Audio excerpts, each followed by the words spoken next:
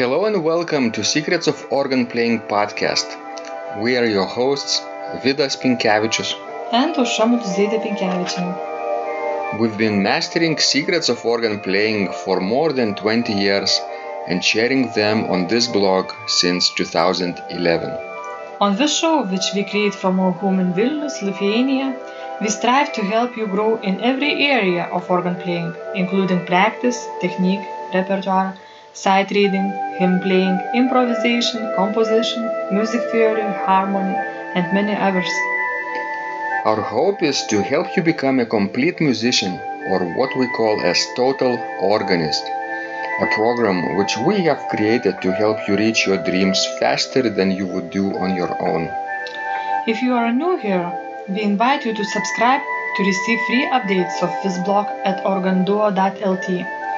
By subscribing, you will also receive free video how to master any organ composition and 10-day organ playing mini course. And now let's go to the podcast for today. Hi guys, this is Vidas. And Aušra. Let's start episode 393 of Secrets of Organ Playing podcast. This question was sent by Ariane, and she writes, I would like to finish my pedal course and move on to a hymn improvisation class, perhaps the one on the lowest level. Which one would that be? So, Aušra, Ariane is our total organist student, and obviously she wants to take those courses which are the most beneficial to her. And now she is on the course to finish the pedal work and moving to the hymn improvisation class. And I have created early days this level 1 course of organ hymn improvisation master course. Would you like me to tell our listeners about it? Sure, go ahead. So this course is a video-based course, and I recorded those videos in my church, Vilnius University St. John's Church, with the hope that people can develop the skill of playing two-part chorale improvisations, just two-part for this level. Does it sound doable? Sure, I think it's much easier to control two voices comparing with four, for example. In our organ playing master course, it's of course just one voice at level 1. You start with solo voices, but with hymn improvisation, one voice would mean probably just a theme, and the theme itself is not improvised. Sure, you really need to have some support to a melody. Mm-hmm. So I'm treating this course like a counterpoint in practice course. Counterpoint, we have 5 species of counterpoint, and this system is devised to be very systematic for learning later types of polyphonic writing, such as fugue. Sure. Do you like counterpoint, Aušra? Yes, I like it. It has strict rules. Which species is your favorite? Do you mean written in counterpoint? Mm-hmm. I never thought about it in such a way. And what is yours? Maybe we should first talk about what those species are, right? Sure, tell us. The first species, counterpoint, and the beginning of my course is when the chorale notes move at the same time as the counterpoint melody moves.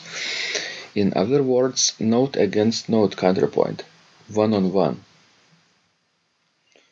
So there we have some rules, like to move in opposite direction than the melody, to avoid parallel fifths and octaves. What else? To play in sweet sounding intervals such as thirds and sixths. And that basically creates a very basic, simple disposition of voices. And the melody could be in the soprano or in the bass as well. Do you think, Ausra, that Ariane could benefit from this beginning? Well, I think any musician would benefit from this beginning because most of musicians at some point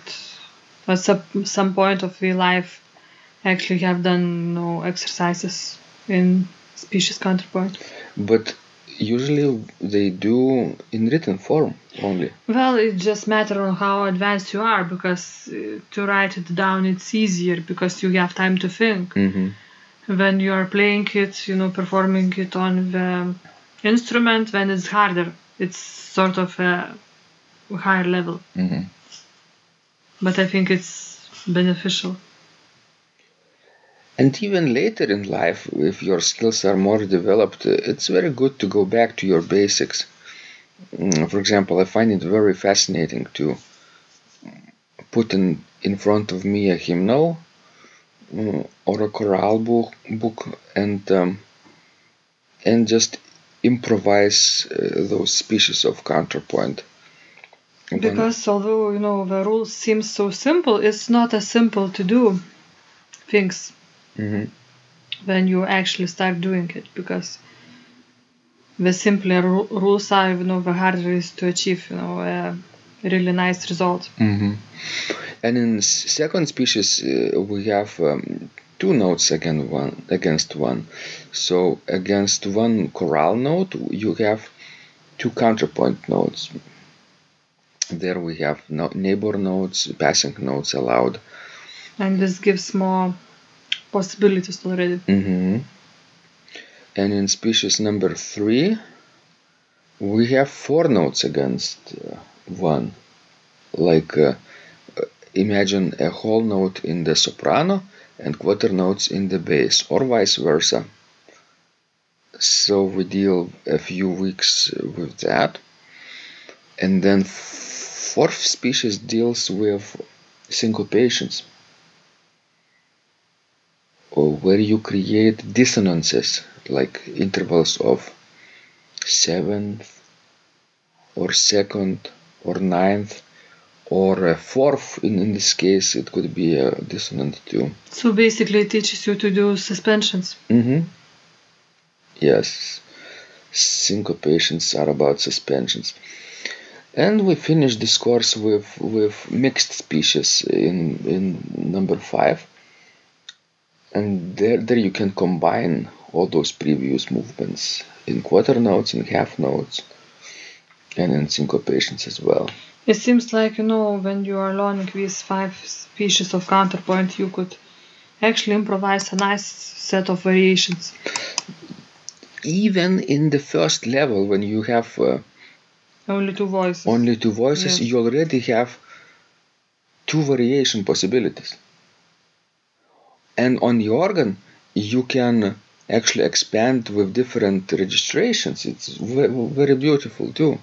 Imagine playing chorale melody with the reed and the counterpoint with the principal, for example. And then you switch with another reed in the bass and with a flute combination in the soprano, for example.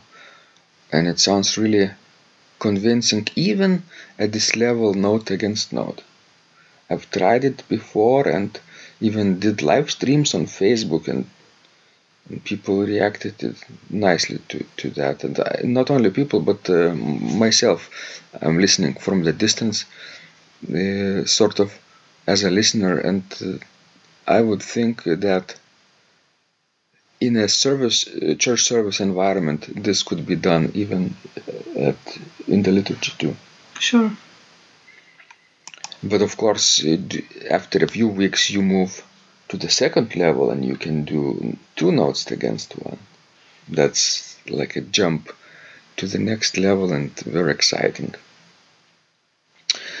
So guys, we hope that everyone who is interested in chorale-based improvisation can take advantage of this course, because it's just a foundation, level 1. From there you can add the third voice, obviously, or you can do ornamented chorales where the chorale melody is no longer stationary, but in itself it can have species, like 2 notes, like chorale melody could move in half notes or in quarter notes as well. That's another creative path to take. And in species number 5, in that level, both voices could move in imitation and in unpredictable ways, creating polyphonic duets, not unlike Palestrina and Orlando Di Lasso would write. And for organ composers would mean Samuel Scheidt easily, and of course Svelin. Yes, we all know. We're masters of counterpoint. Right. Thank you guys, this was Vidas. And Usha. Please send us your wonderful questions, we love helping you grow. And remember, when you practice, miracles happen. This blog is supported by Total Organist, the most comprehensive organ training program online, where you will find courses for every area of organ playing, including technique, practice, sight reading, repertoire playing, hymn playing, improvisation, composition, music theory and harmony, with hundreds of scores and thousands of exercises. Here is what some of the students are saying. Hugh writes, "The sight reading course has helped me tremendously. Thank you very much for your essays, courses and all your help." Robert writes, "I found the fingerings, registration ideas and general comments to be excellent." John writes, "I have found your download very helpful. It was really excellent. I have watched some of your teaching videos, and when I read your instructions, I tried to imagine you were teaching me. You may feel disappointed that I am 2-3 days behind, but I am a slow learner, and I have committed to taking the time to get it right, as you say. But the other night my wife commented that she had never heard me play such a detailed melody in the left hand so well. My left hand is generally poor."